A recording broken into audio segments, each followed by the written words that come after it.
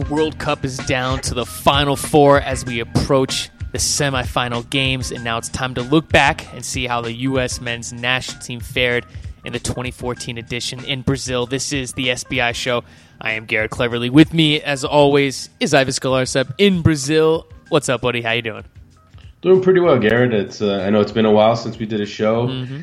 I'm sure a lot of people are, wondering where we've been, but we've had our issues getting connected, but we finally made it. We're finally here, and yes, it's the last week of the World Cup, and it's been a few days since the U.S. went out, but it's time to talk about just what went down. It's crazy to think how quickly this World Cup is already down to the final four teams: Brazil versus Germany, the Netherlands versus Argentina. I mean, look, you have the four teams that you kind of expected to be there to begin with: Brazil, Argentina. You also expected Germany to be there. The Netherlands. I mean, look, they're a powerful team too, a powerful country as well. But I mean, it's just crazy to think, man. The World Cup, dude, it's almost over and done with. We have 5 days left of the World Cup. It's crazy. There are only 4 games left. You have your 2 semifinals, you have your third place match, and you have your final. And, there aren't any real crazy surprises about the Final Four. Costa Rica could have been. They came the closest. They almost shocked the world, but they fell a bit short. And, we'll get to that in a bit. But first thing we obviously have to talk about is the U.S. national team going out against Belgium in the round of 16. And you're right. The U.S. did lose 2-1 to Belgium. Both Belgium goals were scored in extra time. Julian Green scores a goal for the U.S. But look, Ivis, wasn't the best performance from the U.S. in this match. Played a little back. They didn't look aggressive. They didn't look attacked. They didn't look sharp. It just, look, the U.S. team weathered the storm. But overall, the U.S. just did not look good against Belgium. Right. And that wasn't the first time they didn't look good. I mean, they didn't necessarily look great against Germany either. There are certain aspects of the national team that did show well. You can definitely tip your hat to the heart that they showed and the determination and in a lot of ways the defensive quality that they showed. But when it came down to it, this World Cup should be remembered for the lack of quality in midfield. And that still separates this U.S. national team from the world's best teams. And until that gap is closed, I think the U.S. is always going to struggle in these situations. And look, the U.S. is always going to be able to battle. They're always going to have the heart and the determination. I mean, that's been there for years. That's not a new thing. Jurgen Klinsmann did not invent that. American toughness and American fighting spirit has been around forever.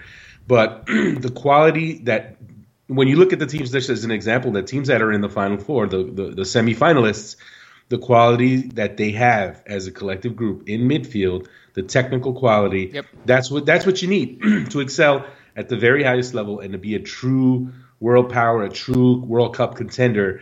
And right now the U.S. just doesn't have it. And it's not, I don't know if it's coming anytime soon. It's going to take some time.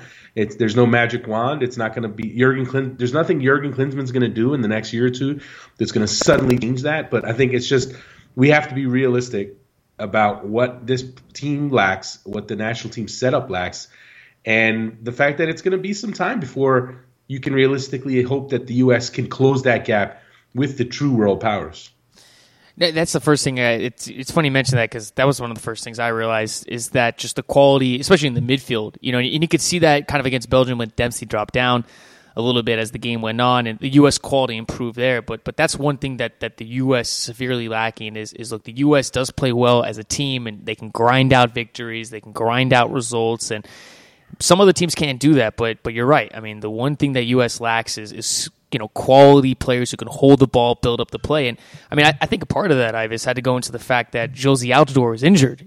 Having Dempsey up top, I think, kind of hurt them in this match. I kind of would have liked to see Jurgen do something a little bit differently against Belgium, increase the attack, give more chances up top. I mean, it was kind of surprising that Jurgen went with the same kind of formation that he did against Germany, against Belgium, and the results weren't there against Germany. It was kind of interesting seeing it back-to-back.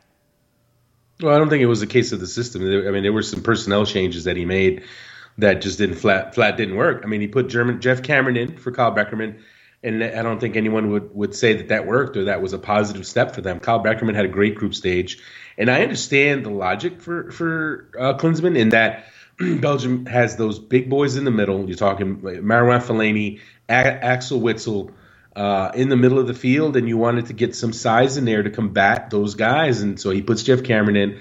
And I don't think that, I mean, as among the many moves, I don't think that move worked out. And I you have to look at that and say, why mess with a good thing? Kyle Beckerman had himself an excellent group stage. He should have stayed in the game. And I do agree on some level, the whole, Josie Altidore's injury did play a part. But at the end, you know what? When you have injuries, then the rest of your roster has to step up. And when it comes down to it, if Josie Altidore's injury did anything, it exposed Jurgen Klinsmann's roster decisions in some way, because it goes back to the decision not to bring in a Terrence Boyd. And I know a lot of people want to talk about Landon Donovan, the fact that he wasn't there and all that. But for me, Terrence Boyd was a bigger absence than Landon Donovan, because if you had Terrence Boyd there, you could have plugged Terrence Boyd in as your target striker. He could have done the job and done it well, and then you could have kept Clint Dempsey as the second striker, and you could have kept Michael Bradley a little deeper instead of in an advanced role where he just didn't look comfortable. I know some people will disagree. I know some people will say, well, Landon Donovan should have been there. Yeah. But that, and we'll get into that whole Landon Donovan, Jurgen Klinsmann thing a little bit later, but I need to point this out, and I need to stress it. In my opinion, I feel like some people just are stuck in the idea that Landon Donovan today is the same as he was in 2010. Or Landon Donovan from years past. Present day Landon Donovan is not the same player that he was even a year ago, let alone 4 years ago. And I think there's a big assumption that he would have gone to the World Cup and been a starter, been an impact player, would have made the difference. Because for me, he wouldn't have made the difference. Because what this team lacked is not what he gives you. This team lacked ability to possess the ball and keep possession. That's not Landon Donovan's game. Landon Donovan's a counterattacking player.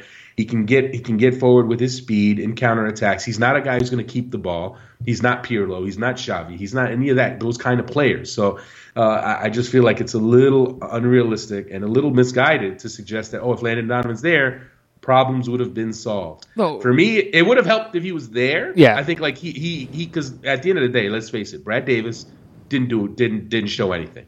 Chris Wondolowski didn't show anything. Graham Zusi struggled. So from that standpoint, you could say, well, he couldn't have done worse than those guys. I agree there. But you understood why. But you and I had this discussion of why those guys got called up in the first place. Look, if you want someone taking a free kick, I prefer Graham Zusi or Brad Davis taking it over Landon Donovan. Right, but that's very specific. Well, we want to talk about what you can do for an attack. And at the end of the day, those other guys just didn't bring it. They didn't get the job done. Wondolowski didn't get the job done. And for me, and I said it when they named the roster, I thought Terrence Boyd should have gotten picked over Wondolowski, and the proof's in the pudding. Brad Davis, going back to the roster when it was announced, everyone wanted to jump on Julian Green because, and I said it at the time. I said this isn't about Julian Green. This is about Brad Davis and Chris Wondolowski. If you want to take issue with the roster selections, don't point to Julian Green because there is a very clear explanation for Julian Green. The guy's an exciting, young, talented player. You want to get him experience at a World Cup, and he has some special qualities. Mm-hmm. And the other, for me, it was always the bigger question marks were Brad Davis and Chris Wondolowski. Klinsmann was taking a bigger chance with those guys. At the end of the day, neither one of those panned out. Yeah. And to Klinsmann's credit, others panned out. DeAndre Edlin panned out big time. I mean, I was among the many who said, wow, really? DeAndre Edlin? That's a shocker. Maybe you're bringing him in just for training. I honestly didn't see him making an impact at the World Cup, and he absolutely made an impact at the World Cup. John Brooks, a lot of people were killing that pick, and I personally liked it. I personally understood it, and clearly he showed what he can do at the World Cup. And then Julian Green comes in, his first appearance, scores a goal, so you can't knock that pick.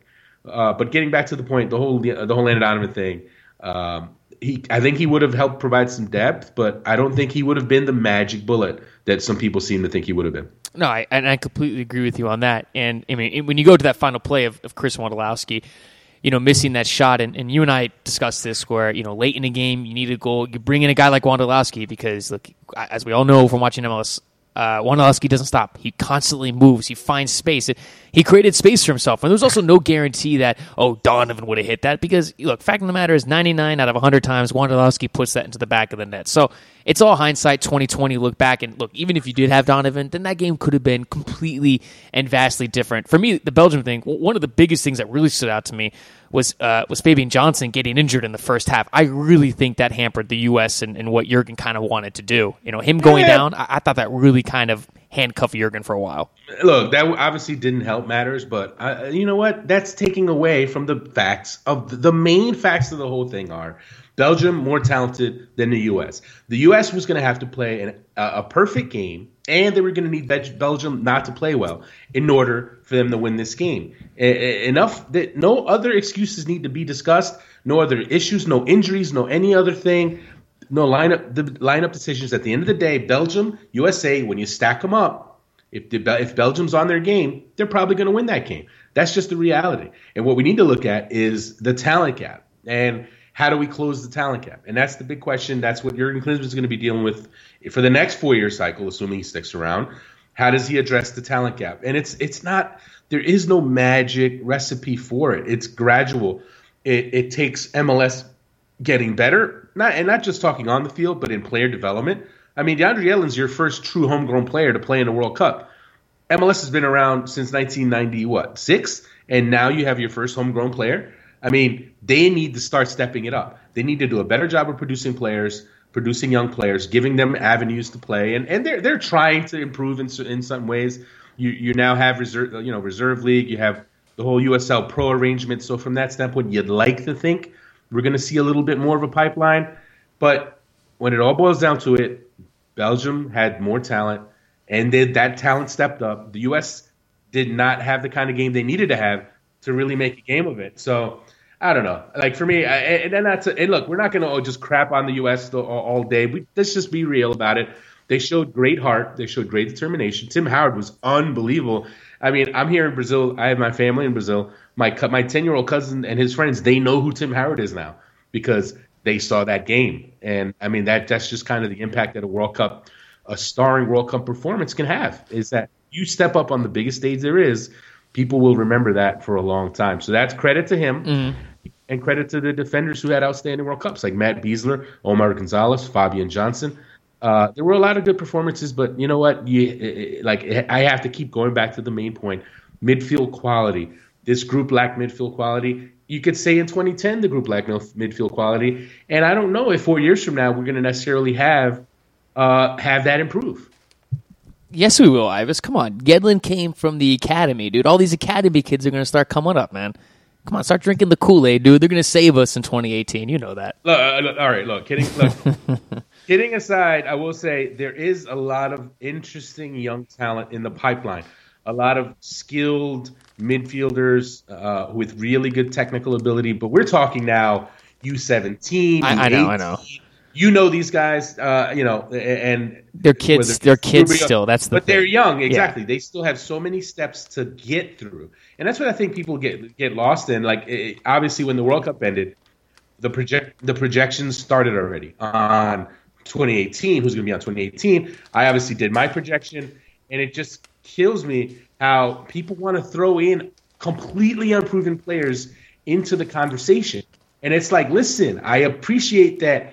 You're hoping that someone becomes the next guy, but until he actually plays as a professional and has shown that he can get to that even next level of being a pro, then what's the point, right? I mean, we're talking guys like Junior Flores, Rubio Rubin. I mean, people asking about Ben Lederman, who's like, what is he, 14, 13? Like the kid at Barcelona? Give me a break, right? Emerson Heineman, another talented young American, a lot of skill. There's a lot of skilled players coming up, the U15, U17, U19, U20, all that ranks. There's probably more skilled talent than there's ever been. But slow it down, folks. These kids still have to even get to the pros and show they can do it at the pro level because there is no promise. There is no guarantee that they're going to succeed on the next level. So let's just, slow down the projections. Let's look at – there's players now who are playing and getting time. Luis Gil. Exactly. Luis Gil, Will Trapp. Even Joe Zhao, who just signed with Borussia Dortmund's B team, but he got minutes in the Bundesliga at Hoffenheim at the end of the season. So he is at least done enough to earned the trust of a professional coach to get on the field. So for me, like when you looked at my projected, and when you're projecting World Cup rosters 4 years out, it's at the end of the day, it's an exercise in futility. Yeah, this is I did it. I did it in 2002. I did it in 2006. I did it in 2010. I did it again now. You do it just to kind of gauge what's there, what might be there. But there's a certain point, like you can't throw names in there of guys who aren't even close to playing professionally like that. I mean, you can, but then it's just a little absurd, right? I mean, at some point, you're just throwing darts you're throwing crap at a wall and hoping some of it sticks. Well, so, and then you're always going to have guys that are going to be stepping up over the next couple years and stuff like that too. So, as you said, you got to kind of put it into perspective. I mean, look, there's tons of guys who play Major League Soccer who are still very young. And, I mean, Matt Beasler. I mean, come on. How many guys had Matt Beasler playing in the World Cup at the end of 2010? I know you had Omar Gonzalez, but I don't think you had Matt Beasler, though. No, nobody did. I mean, he had 1 year as a pro under his belt, and he as much as he was a pretty solid player. Like, yeah, no one had him anywhere near. No one had Graham Zusi. No one had even Wondolowski, and no, these guys had 0 caps. So exactly. I will say this. Looking at the talent pool and looking at the age, when you're talking 18 to 25-year-old range of talent. There's a lot of talent. And for me, I think the 2018 team absolutely could be better than this 2014 team. That being said, does that mean the gap is really going to close between the U.S. national team and the Argentinas and Germanys and Netherlands and Brazils of the world? I still don't think we're there. I still think it's going to take even beyond this 4-year cycle. But here's hoping that some of this young talent really develops, and here's hoping more of them get over to Europe, get playing in bigger leagues and better leagues, because at the end of the day, that's what's going to help you get better. That's what I mean. Let's have a history lesson for our young listeners. The best for my money, the best U.S. national team we've ever had was the 2002 team, and the midfield heart of that team, Claudio Reyna, John O'Brien, they honed their games overseas.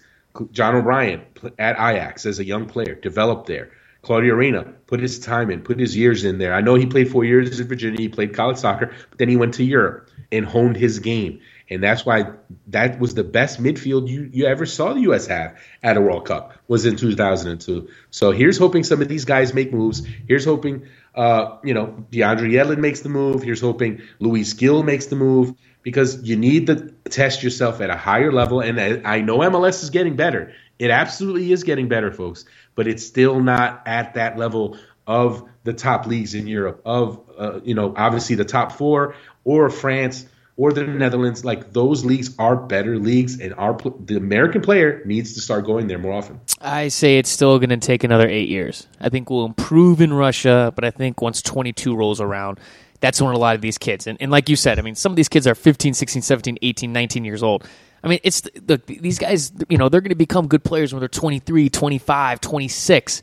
And that's going to be the difference. And I completely agree with you. You need to curb expectations a little bit, because the talent's there, and these kids are coming up, but it's a little much to start, saying, oh, this is the kid. And these are the same people that if that kid doesn't pan out, then they'll throw him to the side and go look for another 14-year-old kid, then pimp that kid up. And if that kid doesn't turn out, and the fact of the matter is, every kid that plays for the U.S. youth national team, that's not guaranteed that they're going to be playing for the U.S. men's national team, the senior team. There's no guarantee of that. You know how many guys have played for youth national team in history? There's a lot of guys. There's a lot of them, and they don't all play in MLS anymore.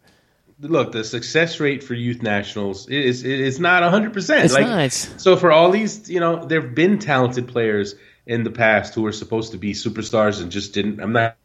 You know what? It happens. It's just the process where it's not a perfect system. You're going to have some players make it through, some players not make it through. But I think you need more guys to be going to Europe at younger ages. Look at Michael Bradley. Michael Bradley, as a teenager, went to the Netherlands and paid his dues, played at a higher level, went from there to Germany, went from there to Italy, and then he's at Roma at the 2010 World Cup. He was outstanding. Obviously, he didn't have as good a World Cup this time around, and I think part of that had to do with the role Jurgen Klinsmann had him play. But I think his game reached the levels that it reached because he went to Europe. Josie Altidore, same thing. See, I don't. Maybe I disagree with you a little bit on this one, and I think a part of it is the fact that Jurgen has put an emphasis on making Major League Soccer year-round, and I think the other thing that hurts youth soccer development in this country is kids playing multiple sports. Kids, the reason why these... I'm being serious. I'm being serious. If kids in this country play soccer from January to December, and that is the only sport they play... It's already a specialized sport. That's not even a thing anymore.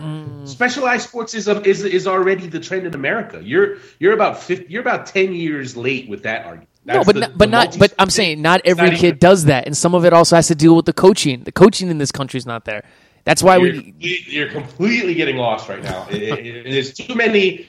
Look, obviously, there's a million things going on. There's a million things that could be better. No kidding. But getting back to the main point, the best talent in this country. Nothing. Look, MLS is doing well. It's getting better. It's hopefully now younger players are getting more opportunities. But the very best players in MLS, if they're young enough, should be trying to go to Europe. They should, because for me, that is where they're going to really hone their game. And we've seen it through the years. We've seen it. No, I agree. I'm just saying that I think there's pockets in this country that can produce players that are that good. Going back to the World Cup, though, Ivis, we talked about this. A couple guys stood out to you. DeAndre Yedlin, Matt Beasler, Omar Gonzalez, Kyle Beckerman. I mean, as far as those guys, was there anyone else that really stood out for you in this World Cup that just really took advantage of the opportunity that Jurgen gave them? Well, the best player at the World Cup for the U.S. was Jermaine Jones. I thought he had the best body of work, the best 4-game tournament, and I think there's a consensus there. His determination, his tireless work rate, he attacked, he defended, he did it all. His goal against Portugal. His assist on Dempsey's goal against Ghana. He really did everything you could ask of him. And as I wrote, a while back, part of it, I think part of the motivation, obviously he was motivated by the fact that it's the World Cup and he's representing the U.S. He loves the U.S., but also part of it is, look, he wants to be in MLS. He wants to be a designated player. He wants to move his family to America and live in America. And not only did he play great on the field, but off the field, the guy became a media darling. He did every interview anybody would ask to do. He did more media than any other player on the team. Meanwhile, like DeMarcus Beasley did media for one day. I mean, the guy's playing in his 4th World Cup, and all he can manage is to do one day of media the entire tournament, which I thought for me was a little absurd, And I know some people will say, well, hey, players don't have to do media, because I know some people always defend players and say, media is unreasonable and we shouldn't expect them to speak to us. But look, it's not about me. It's about the public. And if you're a player at the World Cup, you're a role model and people want to hear from you. And it's not just the fans, it's the kids, right? If you're playing in your 4th World Cup, which is history, you're making history. Why should you not be speaking as much as you possibly can to the public and getting the word out there and sharing your experiences? You should be doing it every day. And the fact that someone like Beasley didn't talk much, someone like Jeff Cameron didn't talk much, I think it's a joke, to be honest with you. But back to Jermaine Jones. He's still working on his English, but that didn't matter. He did every bit of media he could possibly do, and obviously part of that was to raise his profile, and he did that. I think he did that successfully. I think he impressed a lot of people on and off the field, and I really hope he makes it works it out and someone signs him in the MLS, because I think he'll bring a lot to the table. The guy showed he's a quality player, high-level player. If he wanted to stay in Europe, he could absolutely stay in Europe. Even though he's 32, he still can play at a very high level. So here's hoping somebody in MLS takes a chance, gives him a designated player slot, because I think the MLS would be better off with him in it. I think it'd be awesome to watch Jermaine Jones every single week. I think that'd be too cool. I mean, you still see him, playing in Europe, but you know what I mean. Playing MLS against, taking, him going head-to-head with Michael Bradley and Clint Dempsey. Oh, how cool is that? He would dominate. He would be a dominant force in MLS. There's no doubt about it. And I know before the World Cup, most people would have thought that statement would be crazy.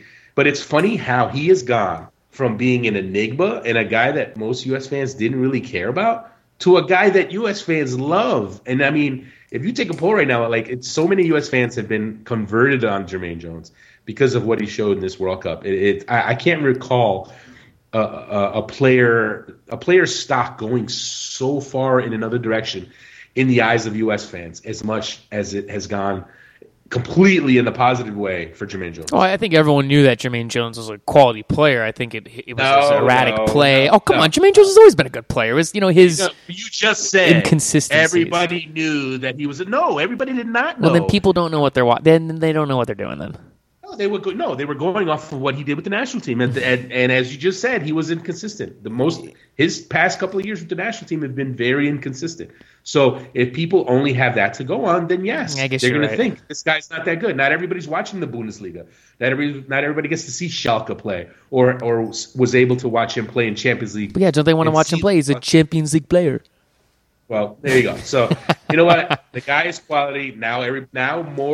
Most U.S. fans are aware, and hopefully he can make it into the league. Fabian Johnson had a great World Cup, and I tell you what, I said it before the tournament. I thought it was a mistake that he signed for Mönchengladbach, and I stand by that. I got to believe if he was a free agent right now, if he was on a free transfer right now, he'd have his pick of clubs to sign with right now because he was outstanding at the World Cup. So, I know nothing against Mönchengladbach. They're a solid team. They're looking to be a Champions League team. They're a quality Bundesliga side, but, I don't know, man. I think he should have aimed higher. But hey, hopefully Mönchengladbach makes it to the Champions League, and then you know what, he can parlay that. I do have to say, DeMarcus Beasley, as much as I'll knock him for not doing much media, and I'll say it again, it's a joke. He should have done more media. Because look, you guy could be a role model for kids right there. And again, if you're a young black kid in America who is into soccer and cares about soccer, the fact that you didn't get to hear Beasley's story from his mouth more often in this tournament is, for me, unfortunate and pretty sad. But on the field, DeMarcus Beasley, outstanding World Cup. The guy turned back the clock. He in the Belgium game, in the first half of that game, there were points in that game where he was like the only guy really who seemed completely plugged in. Mm-hmm. And I'm talking field player because obviously Tim Howard was on some Matrix stuff, saving everything. But Beasley in that game, it's crazy. 4 World Cups, and he might have played his best World Cup game in his last World Cup game. And that was, for me, hats off to him. He won every battle. He showed off all the tricks. The guy can still play at a high level and completely bought into the whole idea of the left back position. It's funny to think back, back when he first went, Klinsmann first put him at left back against in the snow game against Costa Rica, and then in Azteca against Mexico. People were like, oh, I don't know about this. This guy's, they still remembered like 4 years earlier him playing at left back and being terrible. But he completely bought in to left back and just made it his position, and you got to give him a lot of credit for that. When you mentioned Jermaine Jones, obviously, like you said, lots of people flocking him now due to his performance. One person who you and I expected to have a good World Cup, people are staying away from, and that's Michael Bradley. And as far as the guys who disappointed the most of the World Cup, Michael Bradley has to stand out as number one of the most disappointing list of players from the U.S. men's national team. Right. Well, before we get to all the disappointing parts of it, I do have to point out Matt Beasler, another player, outstanding, and now he's probably going to parlay his World Cup into a transfer move, and it couldn't happen to a nicer guy, and it couldn't happen to a better player. Like the guy, he is very underrated, or he was. Now I think people realize the level that he can play at, and the fact is he can play in Europe. He can play, for my money, he can play in any league in Europe. He has the technical quality, he has the intelligence, he has the athleticism, he has the full package. And here's hoping a deal gets done and he goes to Europe because he's already been at the highest level in MLS for how many years now? He's already been either the best or the second best center back in the league for 3 years now. It's time to move on and challenge himself and improve his game so that hopefully 4 years from now he is still a factor on the U.S. national team. Now, back to the flops, quote unquote the flops. Yes, Michael Bradley. Again, the expectations were so high for Michael Bradley going into the World Cup that he had the farthest to fall. And obviously, based on the roster, based on the lineups, based on the roles that Jurgen Klinsmann gave him, he wasn't set up. It wasn't the best setup for him because he just hasn't played that role that often for the national team. So to ask him to be in a more advanced role where there's obviously more opposing players to navigate around, more pressure on the ball. He can't survey the field like he normally does from deep in midfield. It just wasn't a great role for him to have to play, and he struggled with it. And to be fair to him, defensively, the guy did a ton of defensive work. I mean, he led the entire World Cup in distance covered in the group stage, and he put in so much work. So you have to applaud that and respect that. But the attacking side of things just wasn't there. It just wasn't there. And as much as you have to knock him on that, you also have to knock Klinsmann on it for forcing him into a role where, you know what, it just really didn't showcase him well. Some other guys that did struggle, though, Graham Zusi, Brad Davis, they kind of just looked a step behind in the whole World Cup. Yeah, I mean, Davis didn't do. I mean, he had an opportunity against Germany, didn't really show anything. And Graham Zusi, I mean, I've always, and I've always liked his game. He's impressed me in the past, but in this World Cup, especially in the Belgium game, I mean, I can't if there's a top 10 worst national team performances in a World Cup, Graham Zusi's Belgium match, in particularly his first half, unbelievably atrocious, and it was shocking. And I don't know if he was overwhelmed by the moment. I don't know what happened. He just didn't. He wasn't there. He was a mess. His touch was off. He was beat defensively. Everything was off. Everything was off on that day. You know what? I mean, he had a bad game. He had a bad game. The only thing that didn't happen to him, his hair didn't fall out. That was like everything else bad. everything bad that could happen to Graham Zusi happened, except he kept his amazing hair. That was pretty much it. Hey, if your hair game is strong, Ivis, then that can mask a lot of issues in your life. Winning. He's winning. He's winning on that front. He's got amazing hair. Let's face it. But kidding aside, here, you know what? Here's hoping he shakes it off and gets back to MLS and tries to continues improving his game. He's still a quality player, but he just didn't bring it at the World Cup, and it was unfortunate. It was, I mean, look, good players, and Graham Zusi is a good player. Sometimes they just have bad days, and we all have bad days at the office. A lot of people have heard this on the show. I've had bad days on the show all the time too. So another player that's kind of an enigma, and I've seen people go either way is Alejandro Bedoya. This is a guy we haven't really spoken about that much. I mean, we've spoken about his work rate. The guy is up and down the field the whole entire game. But the one thing that's always kind of amused me when people talk about him is they go, "Oh, well, he contributes nothing in the attack." But that's not why he was brought in, for the World Cup. I mean, he's brought in to play defense on the wing and provide energy and to be able to get up and down the field as fast as possible. I mean, what did you think about his performance at the World Cup as a whole, Ivis? Well, I think he gave you that. I think he gave you energy. He gave you defensive work. But you know what? At the end of the day, if you're a midfielder, you need to bring something to the attack. And he just didn't bring much to the attack. So for me, I'm not going to give him a terrible grade because he did do the things that you want him to do. But you need him to do a little more. You need him to be involved in the attack a little more. And that's why, for me, I think, when you're looking ahead to 2018, I didn't have him on my projected 2018 roster, even though he'll be about 31 in 2018. So some people were asking me, well, why wasn't Bedoya on there? And my thing is, look, the energy and work rate part of things will start to diminish once you hit 30 and beyond 30. And if you don't have that and you haven't shown the attacking qualities on the international level, why would you be on the World Cup? So for me, and it's interesting because I've seen Bedoya do well from an attacking standpoint. I mean, I've seen that. He can't, that's been part of his game, but he just didn't show it in this World Cup. And you know what? That did not help the attack either. I mean, you have him not really doing much in the attack, Graham Zusi not really doing much in the attack. So flank-wise, as far as flank options, there just wasn't much coming from the flanks, so that didn't help matters either. So I wouldn't call Bedoya a flop, but I understand why people want more out of that position, and that's completely fair. That's completely fair. And that's the one thing that I've always thought has lacked from Bedoya's game is the quality in the final third. And on the club level, because, I mean, if you watch him, he does well in Europe, but at the international stage, Bedoya just doesn't seem to kind of have that extra step. Also, the service for the U.S. in the World Cup was probably the worst I have ever seen it, other than that Brooks goal. Other than that, the service was not the greatest. Well, who were you serving it to? They had no one to serve it to. There was no Josie Altidore. There was no Terrence Boyd. There was no Eddie Johnson. There was no Hercules Gomez. You had Clint Dempsey. We got some big, Omar Gonzalez is in the box. Matt Beasler's in the box. I mean, I'm talking about in the run of play. In the run of play. We had Julian Green out there, man. Come on. I don't know, man. You know what? Service was the least of the problems. Possession, just possessing the ball, being able to keep the ball. Quality in the midfield. It wasn't there. We didn't talk about Julian Green's goal though, Ivis.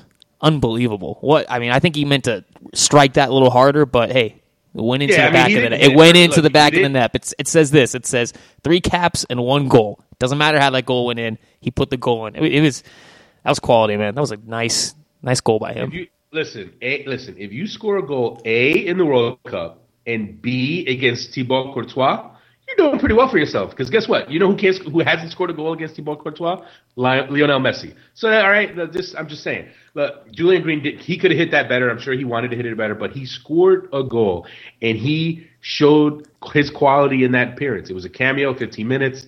Whatever. The guy, he was fearless. He stepped out there, ready to play. He went at people. Think about it. You're on the World Cup stage, knockout round. Your team is down. It's equalize or go home. As much pressure as you could possibly put on a teenage kid, and he didn't look phased at all. He's got the quality, folks. He's got the quality. And here's hoping Bayern Munich handles him well. Here's hoping Pep Guardiola finds the right situation for him. I don't know if he's going to get loaned out or if he's going to get minutes this year, but he needs to start playing. He needs to start playing first team minutes somewhere. And for me, maybe it's a little unrealistic to expect him to play much for Bayern, but you know what? Loan him out. If you're not going to give him any minutes, loan him out because he needs to start playing and start developing immediately because the guy's going to be a key part of the Olympic team, a key part of the Copa America team, and obviously a key part of the World Cup team in 2018. Copa America, man, that's 2 years away. I'm already getting excited about that. It'll be here before you know it. I know. It's time to move on. I'll put the final thing of this. I'll put the World Cup into perspective. The U.S. survived Germany, Portugal, and Ghana. And yes, they did get dominated by Belgium, but the U.S. did put Belgium on the ropes at the very end. So I think overall, also, U.S. second time in consecutive years that they've gone to the round of 16. So look, I know that there's things that we can point out, but I think overall in the grand scheme of things, it's another step forward for U.S. soccer. Could you agree on that, Ives? For me, it was a successful World Cup. And it was a successful World Cup. Because, yes, like you said, they advanced from the group of death. And here's what I find interesting. The people who say, well, they went as far as they went in 2010. There's been no progress. Jurgen Klinsmann has failed. He should be fired. Like, what is wrong with these people? Listen, folks, this isn't a game of Pac-Man or Donkey Kong where you play the same level exactly.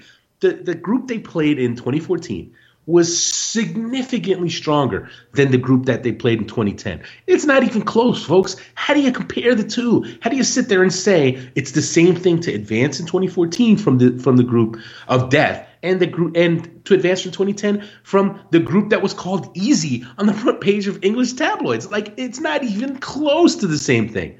All right? So, I'm sorry. That for me, I thought that was a little hilarious. Like, I have my issues, and not even issues, but you have to be realistic, and I don't think enough people are realistic about the flaws that remain in this U.S. team and the U.S. program and the U.S. setup.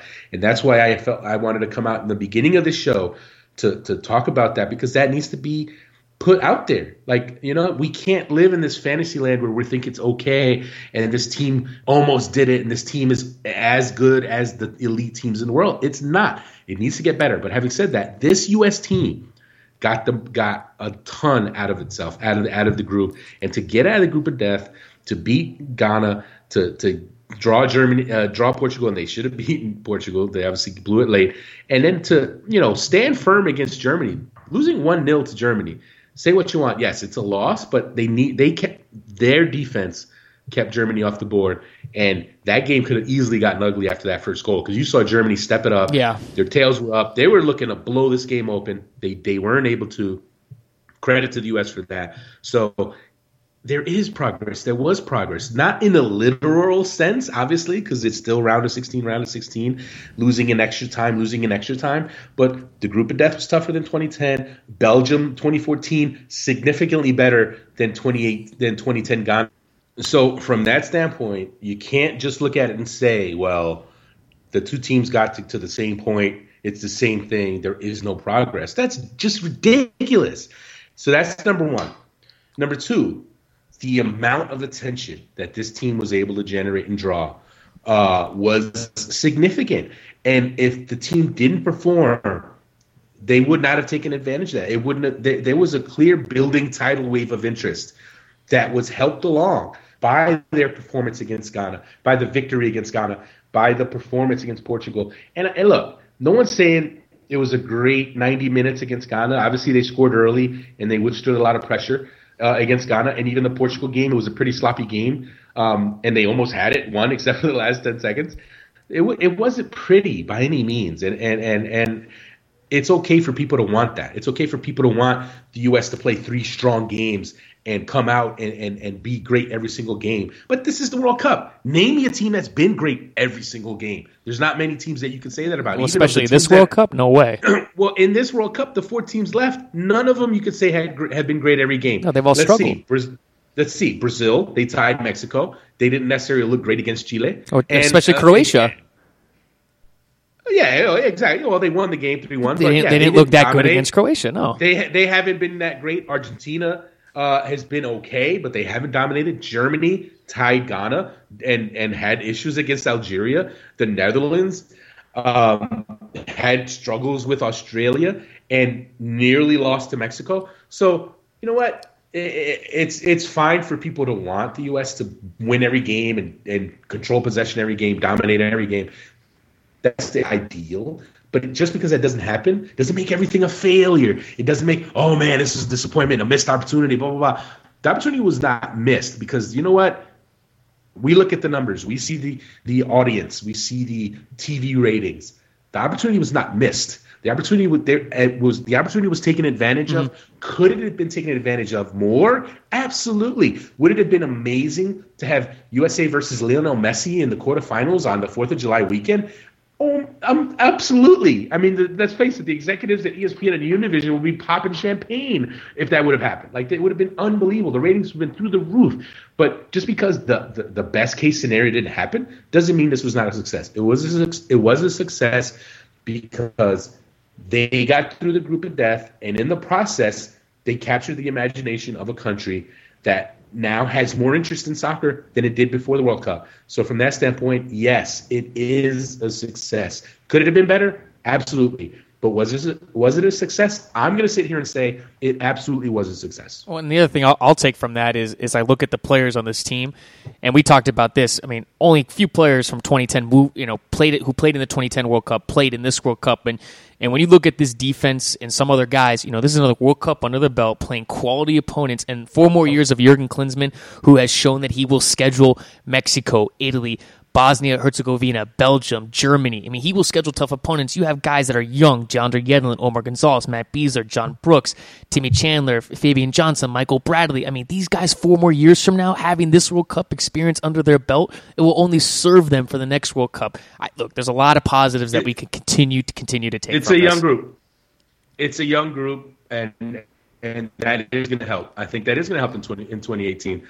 No doubt about it. And as much as Klinsmann didn't want to say that was a factor in how he picked his team, it absolutely was a factor. And now it stands to reason that was it was a good idea on his part. And you know what? There's still some issues that aren't necessarily going to be addressed between now and the 4 years, but I do think there is reason for optimism and reason to believe that the next team can be stronger than this team. So if you're looking at it from that point, here's hoping that happens. Mm-hmm. But anyone wanting the magic wand to be waved, and all of a sudden, there's an American Pirlo or an American Xavi or that coming along. That's not coming along. And unfortunately, that's kind of, you need that world-class elite level midfielder creator.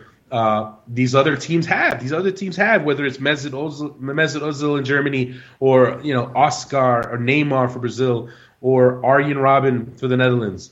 Or I think we've covered all the teams, right, that are in the Final Four. Yep. Or even even Belgium, when you talk about Eden Hazard and Kevin De Bruyne, even though Hazard was terrible in the quarters, the U.S. That's what the U.S. lacks.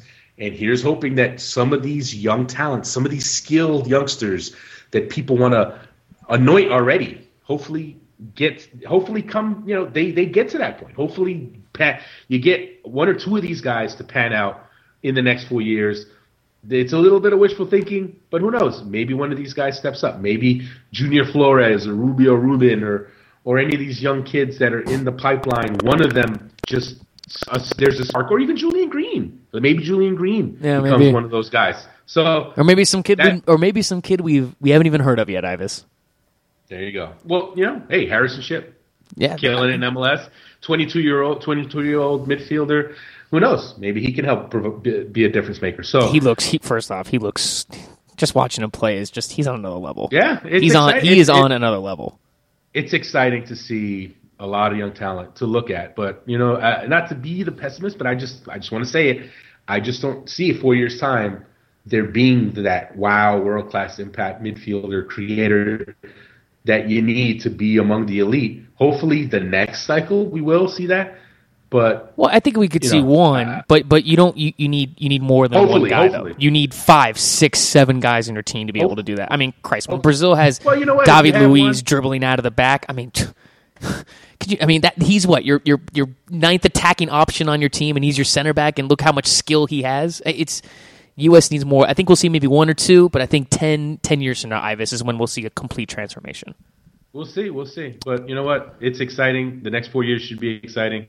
You got the Olympics. You got Copa America, Gold Cup.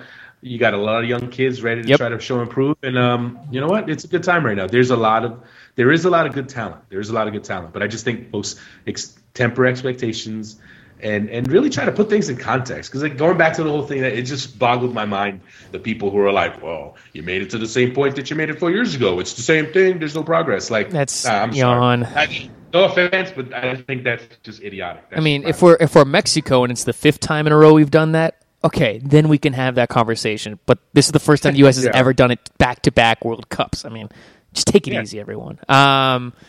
It's slow and steady. I know. But you know how people are, though. And the other good thing, as we said, Jurgen has a good core group of players that he can rely on, that are young, experienced, tested.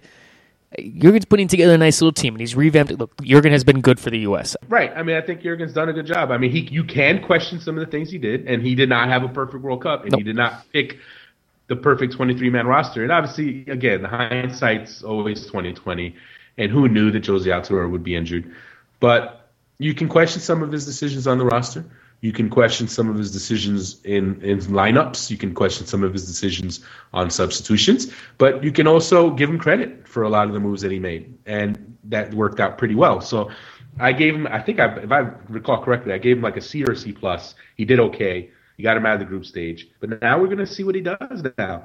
That you have to transition away from this past generation with Clint Dempsey likely moving on, Jermaine Jones, Kyle Beckerman, Tim Howard, moving on, possibly moving on. We're going to see what he can do now. We're really going to see this next 4 years if he can build on this, on what he's done already. And you know what? It remains to be seen. I'm not saying he will do it, and I'm not saying he won't do it. But I want to see it. I want to see what he does. Wait. You really think that Clint Dempsey is going to move on? He's going to be 36 in 2018. Like it, and I tell you what, he could still ball at that age. Talking to him after the match, he really sounded like someone who was accepting that, you know what, there'll be another generation of guys. And I don't know. Like, you know what? I'll put it to you like this, right? If he's 36, or I think, how old is he? Is he 30 or 30? I don't know how old he is. Clint Dempsey is 31 years old. Right, so he'll be 35 at the next World Cup. And for me, I just feel like an attacking player that age, like I don't know if he's the temperament of a guy that you're going to have come along and be a backup guy. Like I don't know. I just don't. And again, listening to him in the post game interviews, he sounded like someone that was already looking at that next team as being not his team. So that maybe that from that standpoint, that's why I don't see him being there. So I don't know, man. He's the age. I know. It's tough to fight old age. I mean, how many 35-year-old midfielders are there in the World Cup? How many? Not many. And that are good. Yeah, exactly. Yeah. Oh, maybe we'll see Dempsey and Howard at the next Olympics if the U.S. qualifies. That'd be an interesting one for sure. I mean, and look, Tim Howard could probably be a backup on the 2018 team if he wanted to be. I mean, he's already even saying, look, Brad, it might be time for Brad Guzan. Brad Guzan's doing very well at Aston Villa. Yeah, he's great quality. He's going to be a good number one. So I don't think anyone needs to cry over Tim Howard. moving on, because you know what? He's had his time. He had a great, 7-year run now as the starter, at least. 7-8 years. Yeah. So you know what? He's put in his time. He's going to go down as one of the all-time greats. And this happens. This is how it works. You have generations. You have your cycles. You have the new guys come in. The old guys leave. It is what it is. And then they all become coaches. Or TV analysts. So, you know what? Yeah. So Dempsey in 2018, I don't see it. But you know what? If he's there, hopefully he can still ball. I'm sure Dempsey's still going to be a baller at that age. And like you mentioned, the other thing with Howard, I mean, look, I think it's awesome. I mean, it kind of stinks that Howard's retiring. I mean, not retiring, but leaving the U.S. stage. But I mean, how unfortunate we have to go to Brad Guzan, who's probably just as good as Tim Howard too. I mean, Guzan's a beast. It's gonna be nice to see him get some games too. 2, 1. Moving on to another subject that regards Jurgen Klinsmann. Those are the comments made by Landon Donovan following the U.S. Elimination from the World Cup. Landon Donovan went out and pretty much said that he thought that the tactics employed by Jurgen were not the best, and he said that the formation Jurgen used, that's not going to inspire players. And I mean, look, pretty much Donovan was throwing some shade on Jurgen Klinsmann, which has brought up a point. Ivis, does Landon Donovan have a fair point here going against Jurgen Klinsmann, or is this just sour grapes? Or here's the thing, right? It's not an either or situation, because there's something to be said for the points that he made, many of the points that he made. But again, it comes down to this. He shouldn't be the one saying it. He shouldn't. I mean, you are the guy who didn't make the team. You are the guy who were very public about being unhappy about not making the team. It's going to come off like sour grapes, whether you speak the truth or not. And it's funny to me how the divide is amongst the fans reacting to Donovan's comments, because basically what you have are the people who were unhappy about Donovan not making the team. They're loving it. They're loving it because Donovan's their guy, and he's calling out the coach who they clearly don't think knows what he's doing. So, of course, it's like, oh, yes, he's speaking the truth. This is perfect. He did nothing wrong. And then you have the other extreme, which are the people like, hey, Landon, shut up. You didn't make the team. Get over it. And my thing is this, like, he didn't need to say it. There's going to be criticism of some of the things Klinsmann did, and the public's going to do that. The media's going to do that. If players that are actually on the team want to do that, then let them do that. But when you're the guy who didn't make the team, it's going to come off as sour grapes, no matter how you put it. No matter how right you are or how right you think you are, it's sour grapes. And look, he didn't make these comments as an analyst on ESPN. He made these comments asked by the media, asked by journalists after a LA Galaxy training session. He didn't have to say the things that he said, but he said it because you know what? He wanted to throw some dirt on Jurgen Klinsmann. No, there's no other way to put it. And you know what? What his comments tell me is that there's absolutely something to the idea that he and Klinsmann didn't have a great working relationship. And if they didn't have a great working relationship and Klinsmann didn't see Landon Donovan as a starter, why in the world does anyone think that would have been a good arrangement with having Donovan on this team if he wasn't going to be a starter? And clearly he doesn't respect Jurgen Klinsmann. You've never heard Landon Donovan rip Bruce Arena, right? You didn't hear Landon Donovan criticize Bruce Arena after the 2006 World Cup when they crashed out of the group stage. And Landon Donovan was absolutely atrocious in that World Cup. You never heard him criticize Bruce Arena. You know why? He respects Bruce Arena. He clearly does not respect Jurgen Klinsmann. So if you don't respect the coach and the coach doesn't necessarily think you're going to be a starter on his team, why would he bring you to the World Cup? And I think if anything, that maybe sheds some light on things. That clearly something's up there. Because if there was real respect there, he wouldn't have made these comments. That's what I honestly believe. And if anything, some people are looking at it now and saying, you know what? Klinsmann was right not to bring him. And is that what Landon Donovan wanted to do? Just to get this little satisfaction of throwing dirt on Klinsmann? And again, going back to it, was there truth to some of the things he said? I agree with some of the things he said. As far as, playing Dempsey all alone up top, diminished his contribution. Playing Bradley in an advanced role, diminished his contribution. What I do find interesting is that what he did not say, but implied, is that all of this goes back to the fact that he didn't make the team. Yeah, I know.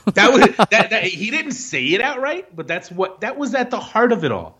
And for me, as I said earlier, It wasn't about him. It was about Terrence Boyd. It was about not bringing a true target striker to cover you in case Altidore got hurt. Because I can tell you right now, Landon Donovan wasn't going to be a target striker, right? So how would he have fixed that? He wouldn't have. He could have been. Come on, DeMarcus Beasley played left back. I mean, Donovan would have been anything. Come on, Ivis. Right. So, you know what? I just think he didn't need to go there. He needed to let sleeping dogs lie. Yeah. Show some class. Because I don't care what anyone says. I don't care what any Landon Donovan fan or apologist wants to say. It wasn't a classy move on his part. And I don't want to hear this. Oh, he's entitled to his opinion. He's entitled to it's a free country. Everyone should be able to express their opinion. Yes, that's true. It's not a crime what he did, but it didn't look good. It wasn't a good look. It's like the ex. Here's my analogy, right? It's like being the ex-boyfriend, right, who got dumped by longtime girlfriend, and then the girlfriend shacks up with some guy who's like it's kind of sketchy. Like, even if you think the guy she's with is sketchy, or even if you think bad things about the ex, you don't say it, because you know what? Even if you're being honest, you're coming off like the bad guy. Yep. You're coming off like the bitter guy. And that's exactly how Landon came off. He's the bitter ex. That's exactly how he came off. And you know what? Like, honestly, it's sad, because the guy has such an amazing national team career, and now he decides, instead of like being quiet, letting the public say these things for him, letting his advocates and supporters say this for him, he says it, and it kills it. It kills it, because you know what? Look, I don't think he was ever going to play for the national team again anyway, as long as Klinsmann's the coach. Like, I think that's pretty unlikely. But now it's like he took a match and just said, "Woo, let me blow it up," and it didn't need to happen. It did not need to happen. I agree. I can't say any better than that. I'm in the same boat as you, where it's one of those things where it's just it's just no point. There's no point to say it, and especially after the comments where Donovan was saying that he was rooting against the U.S., then he woke up and he's like, "I can't do that." It's a compounding thing now. For me, that's how I see it. I look at it and I'm like, why even say anything now at this point? And he had been handling things well before that. I mean, you had the funny commercials. Where the commercial was hilarious, yeah. I mean, like he was handling it great. Like he won so many points for how he was handling it, and then he completely lit a match and just burned all that away with these comments that he just didn't have to make. And you know what? It doesn't matter if it's true. It doesn't matter if people agree with you. It doesn't, because you're still the bitter ex, and that's a bad place to be when you're the legend that you are. You're a Hall of Fame best national team player of all time. There are people everywhere who think Landon Donovan should have made the team. I mean, I am staying right now. I am staying in Brasilia with my family. Right, I have family in Brazil. I'm staying with my aunt and uncle, and my uncle's a big soccer fan. Obviously, he's Brazilian, and He at least 5 times since we've been here, we've had the discussion where he tells me Jurgen Klinsmann should have brought Landon Donovan. My Brazilian uncle is telling me this. So look, people around the world think Landon Donovan should have been on the team, right? So let them speak for you, Landon. Let them make the point. Let them say these things. Let the truth come out. Because you know what? If anybody else says it, then there's a building case for it. Now you've not only taken that away. Like no one else has to say it because you said it, but instead of it looking like the case against Klinsmann, it looks like the sour grapes guy. Well, like you said, it looks like the bitter ex-boyfriend that everyone just eventually is just like, oh, okay, all right, okay. We'll let you say what you want to say, but we'll move on. It was very unfortunate, and you know what? Whatever. It'll be water under the bridge. People will forget, and hopefully years from now, you know what? He'll still be the Hall of Famer. Landon will still be the best American player in history, but as for right now, it wasn't his finest hour. Let's just put it that way. I agree. And I'm calling it right now. Jurgen will take the higher road and give Landon Donovan a spot in the Olympics for that team. I'm calling it right now. Yeah, good luck with that one. I'm calling it right now. There'll be snow in Houston in July before Landon Donovan wears the U.S. national team jersey again with Jurgen Klinsmann as the coach. I'm calling it. I'm just saying. I'm just saying, Ivis. Landon Donovan will retweet a John Klinsmann tweet before Landon Donovan. It's not happening. Not happening. I'm calling it. I'm allowed to make predictions on this show. No, Listen, hey, if Jurgen Klinsmann goes and takes a job somewhere else in the next year or two, then yes, maybe Landon Donovan. Where at Galatasaray? Yeah. That's not happening. They're already. I know. I'm just being a brat. But if Klinsmann for whatever reason is not the U.S. coach in the next 2 years, it's not going to happen. Hey, man, when it comes to managers, anything can happen. No, so. I know it is, but come on, the contributions that Jurgen has done outside of the U.S. national team, Jurgen has been good, as we've said. Doesn't matter. Look, back to what the whole point is. The only way Landon Donovan will wear a U.S. uniform again is if Jurgen Klinsmann leaves his job in the next 2 years. Oh, I see. Are you trying to break some news right here? Bum, bum, bum, bum. No, man. No, it sounds like you're reporting some breaking news right now, Ives. No, I'm just explaining how the extreme scenario that would require for Landon Donovan to wear a U.S. national team uniform again. All right, okay. I was giving you your platform to break some news, but okay. No. I'll let other people and other shady websites and Twitter accounts, speculate on fake news. Okay, well, speaking of fake news, Ivis, with great performances. I was going to do a Spider-Man quote, but I lost it. Anyways, some guys in the U.S., I was going to do what is that?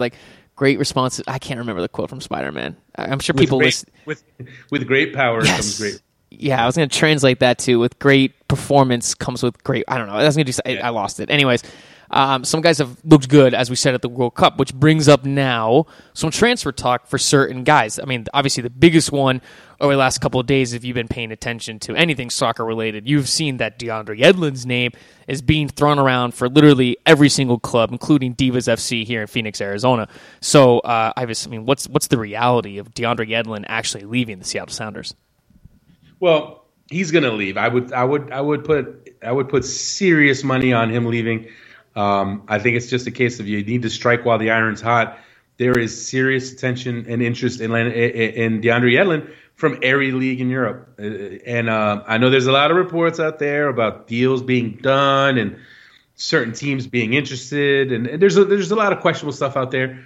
As far as I know, there's no deal done as of, what is today, Monday? There's no deal done at all anywhere. But it will be interesting to see. I tell you what, in the next week, you could absolutely see something go down. I think he will leave. I think if the price isn't too extreme, the MLS/Seattle asking price isn't too extreme, I think he's going to make the move. And if you're Seattle, his transfer stock is not going to go any higher than it is right now for a while. So if you want to get paid, you got to move him now. And I think it's interesting, considering the fact that the guy before the World Cup had some pretty awful games. I mean, it's easy to forget that, the Portland game, the New England game. Oh, that New England game before he left for the World Cup was unbelievably awful. He's still a young player. He's a work in progress. Tons of talent, obviously, tons of ability. He's fearless, but you know what? He's not the finished product by any means. But you know what? European teams don't care. They saw him at the World Cup. They saw him be amazing at the World Cup. They're ready to splash the cash. What would be a good fit for him, though?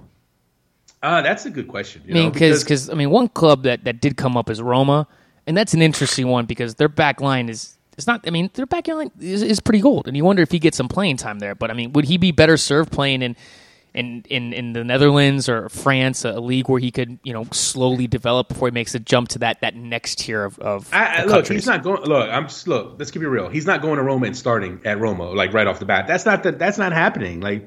He's not ready for that. I mean, as much as yes. He did great at the World Cup, had some great games, but being a pro day in and day out in the top 4 league, is he ready for that yet? You know what?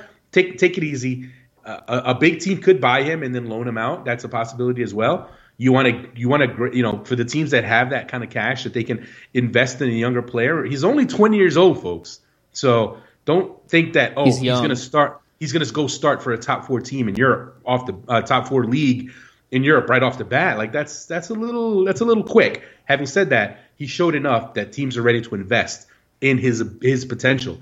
So, I think Italy is absolutely a possibility, and obviously England is a little tougher. His work permit situation would be a little tricky because as far as I know, he doesn't qualify. I know there was some stuff about his Latvian descent. Potentially helping him. Who knows? All this stuff comes out of the woodworks, but I think he will be sold. And I think he should be sold. I think he should absolutely go to Europe. And hopefully wherever he does go, they put him in a situation where he continues to develop.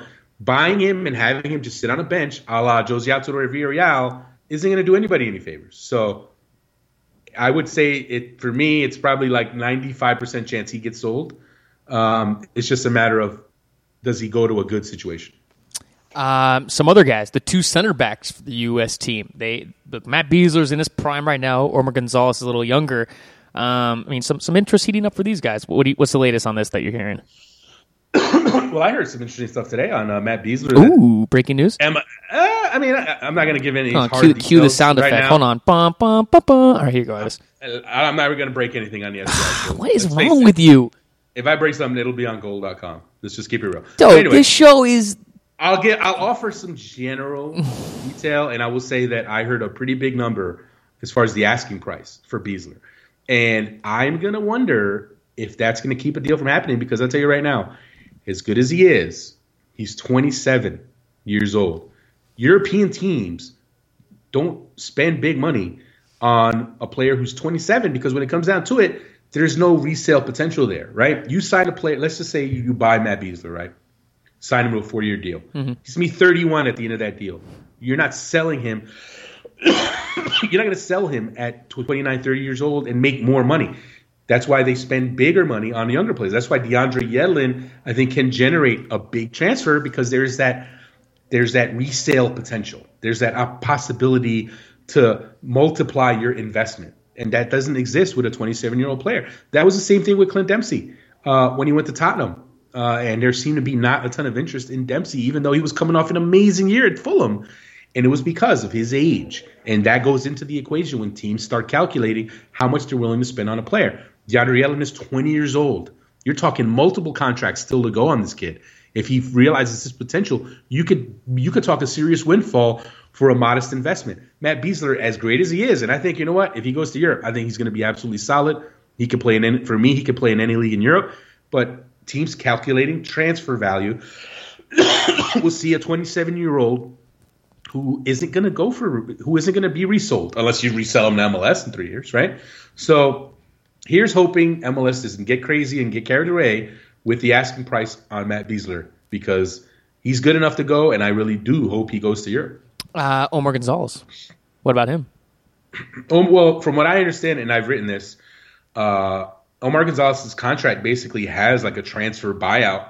His new contract, the multi-million-dollar contract he signed, which was the richest for a defender in MLS history, because when Rafa Marquez signed, he was signed as a midfielder, so you don't want to count that one for anyone trying to throw Rafa made more money. No, Omar Gonzalez, biggest deal for a defender in MLS history, and part of the reason behind this deal was MLS and the Galaxy saw a young center back who was heading toward the World Cup and could possibly reap a big windfall. And he did his part, had 2 really good games. Now there's interest in him. And so for me, I think he's going to get sold. Cruz Azul has been rumored and reported as a potential destination. Monterrey has long been interested in him. I think he will go. The asking price or the contracted transfer release, whatever that I'm hearing, isn't that outrageous. So from that standpoint, I definitely see him moving. So I think you'll at least see 2 of these guys go. I don't know if you'll see all 3 go. I don't know if MLS is ready to let that happen. But for me, I think they're all ready to go. I think they all should go now. I know some people will disagree, and some people will say, hey, DeAndre Yedlin, he should stay. He's too young. He needs to develop. He can develop in Europe. And he needs to strike while the iron's hot. That's my opinion. Going back to the World Cup before we move on, Costa Rica, Ives put the Netherlands on the ropes, almost defeated them. And look, it was great for CONCACAF to have Mexico, the U.S. both advance, but I mean, it was awesome to see the run that Costa Rica went on. And unfortunately, it had to come to an end, and the Netherlands did dominate them. But congratulations, Costa Rica! It was awesome to see them get that far. Right. I mean, unbelievable performance. At the end of the day, Costa Rica was in a group that was, if the U.S.'s group wasn't the group of death, Costa Rica's group absolutely was a group of death. When you think about the 3 opponents coming into the World Cup, 3 former World Cup winners. I mean, you're talking England, Uruguay, Italy. Costa Rica was clearly seen as the last place team in that group. They won the group. And then they finished undefeated because they didn't lose. The net, you lose when you lose in penalties. It's not a loss; it's a draw because Yes, you you're right. played you played regulation and extra time. So credit to their head coach, the Colombian Pinto, who I've been a big fan of for a while because he's been doing good work with Costa Rica for some time now. I mean, you can go back to the Hex, to the Gold Cup. He's done a really good job of establishing a structure there, defensive structure, organized, counterattacking system, making full use of what he had at his disposal, and he got the most out of that group. And the Costa Rican fans are in heaven right now, even though they went out in the quarters. The fact that they got to the quarters when no one thought they'd even win a game was unbelievable. And you have to tip your hat to the Ticos, and it makes things interesting in CONCACAF because it's been U.S.-Mexico as the big dogs in CONCACAF for so long, and it's nice to see, hopefully, Costa Rica build on this and now make things interesting at the next Gold Cup and make things interesting at Copa America 2016. They've got a lot of talent there. Keylor Navas, Joel Campbell, Brian Ruiz, Giancarlo Gonzalez, the Columbus Crew center back, who's also attracting transfer interest. He was excellent at the World Cup. So, you know what? They're headed in a pretty good direction right now. Moving over to the Americans abroad, Freddie Adu is on trial with AZ Alkmaar. Ivis, I think that's a good spot for Freddie Adu. It's tough to say. I mean, it's good to see him get the opportunity. And obviously, Ernie Stewart, his former teammate at DC United, giving him a chance. And obviously, Josie Altidore was at AZ, and him and Freddie are pretty tight. I don't know what happened at Stabæk. I know he went there, and I thought he was going to go there and go for a little trial or whatever. But if he can latch on to AZ, that'd be an amazing opportunity for him because the Dutch league is an open league, attack-minded league. It's a great place for him and his skill set. And AZ, as we know, is a very attack-minded team. It really could be the perfect fit. I mean, it still comes down to Freddie Adu and how much he's ready to put in to earning that spot. And I know he has to realize his career is at a crossroads and he's running out of opportunities. Then the fact that he's gotten some opportunities now just shows, that there's still belief in that he has something to offer. And hopefully, hopefully he takes the full advantage of it. Because, I mean, he's still, what is he, 24 now? Is he 25? 24. I think he's 24. Even though he's only 24, it's like, he's been around Europe. He's been through so many leagues already that there can't be many more opportunities for him at top leagues. So here's hoping he can latch on there and realize the potential that everybody knows and that a lot of people believe that he has. So we'll see. Terrence Boyd is also on the move. I was leaving Austria for the Bundesliga 2. He was joining Red Bull Leipzig. I can't say that.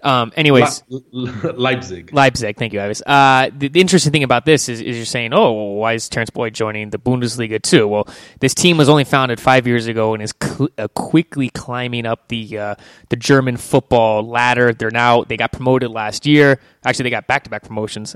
So they're in the Bundesliga 2 this year. I mean, obviously they're owned by Red Bull. Do you think this is a good move for Terrence Boyd to be heading back to Germany, even though it's the Bundesliga 2? Oh, absolutely. I mean, this is clearly a team on the rise. They have money. They're owned by Red Bull, and they really want to be in the Bundesliga.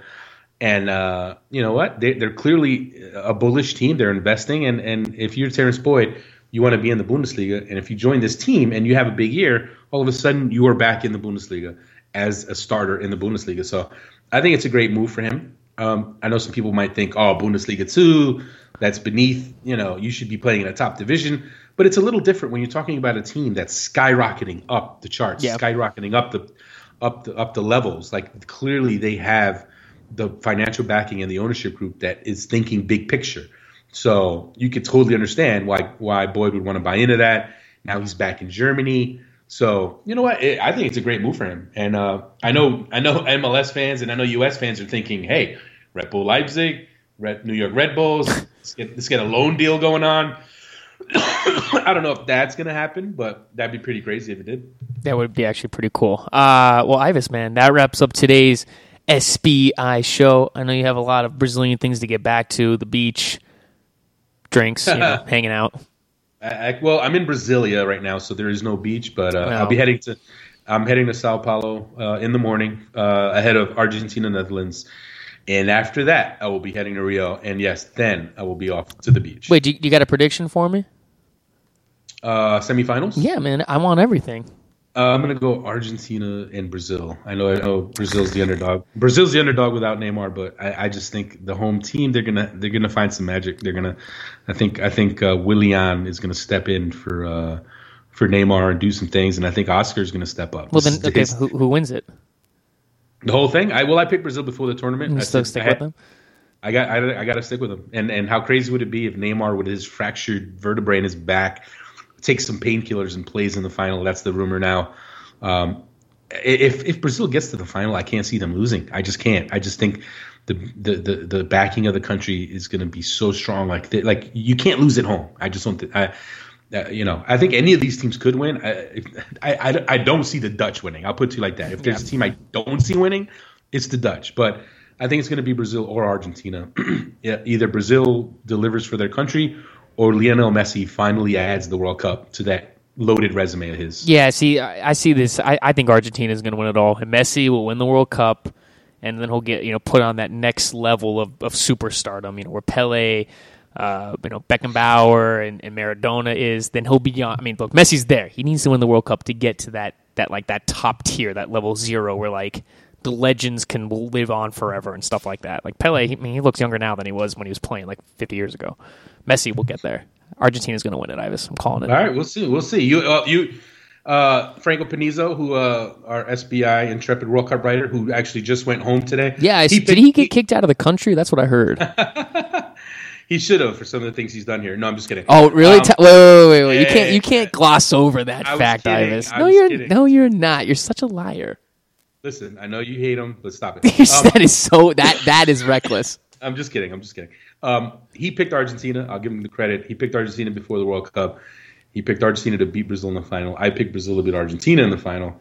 Hopefully that is the final, because an all South American final in Rio at the awesome. Maracanã would be unbelievable. So let's hope that happens.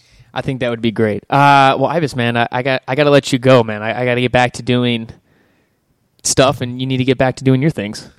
Yes, sir. I will leave you with this, Ivis. I'll tell you this. The other day, this is how short I am, and it got confirmation that I am short. I was doing a TV appearance the other day. When I walked into the studio, there was a stepping stool for me, because I'm so short on TV, Ivis, that they forced me to stand on the stepping stone, so I looked a little taller. So your rumors are true that I am short. Well, I already knew that, but now everybody knows. So I guess you don't have to use a booster for the SBI show. No, I don't. But when I saw it, I was just like, oh, crap. Yeah, I'm sure your ego is bruised. It was a little bit. You still have great hair, so yeah. It's all. Hey, like we said, man, like Graham Zuzi, dude, you can have a bad performance, but if you have good hair, it masks everything. Yeah, that's what she said. But anyway, yeah, man. You're so. All right, my man. All right, dude. Well, you have a good time, Brasilia. Enjoy the rest of the World Cup, man, and I'll catch up with you later. All right? Yeah, yes. Hopefully, we can do a show on Thursday. Yeah. Sorry to everyone. I mean, as you know, schedule with Ivis and the internet. I mean, Ivis is battling insects that are as big as him, with a machete and everything. So, I mean, it's been tough. Garrett's hungover every other day. That's not true. I'm kidding. That's not true. All right. Actually, I didn't do it. What did I do? No. Okay. Anyways, I was going to regale you with my 4th of July weekend, but we can move on. Anyways, Ivis, have a good time, man. I'll catch up with you later. Thanks, man. And as always, everyone, thank you for listening. The SBS show. We'll be back again later. Thank you for the comments. Thank you for the reviews. And thank you for all the support that you give Ivis and myself. This is the SBS show.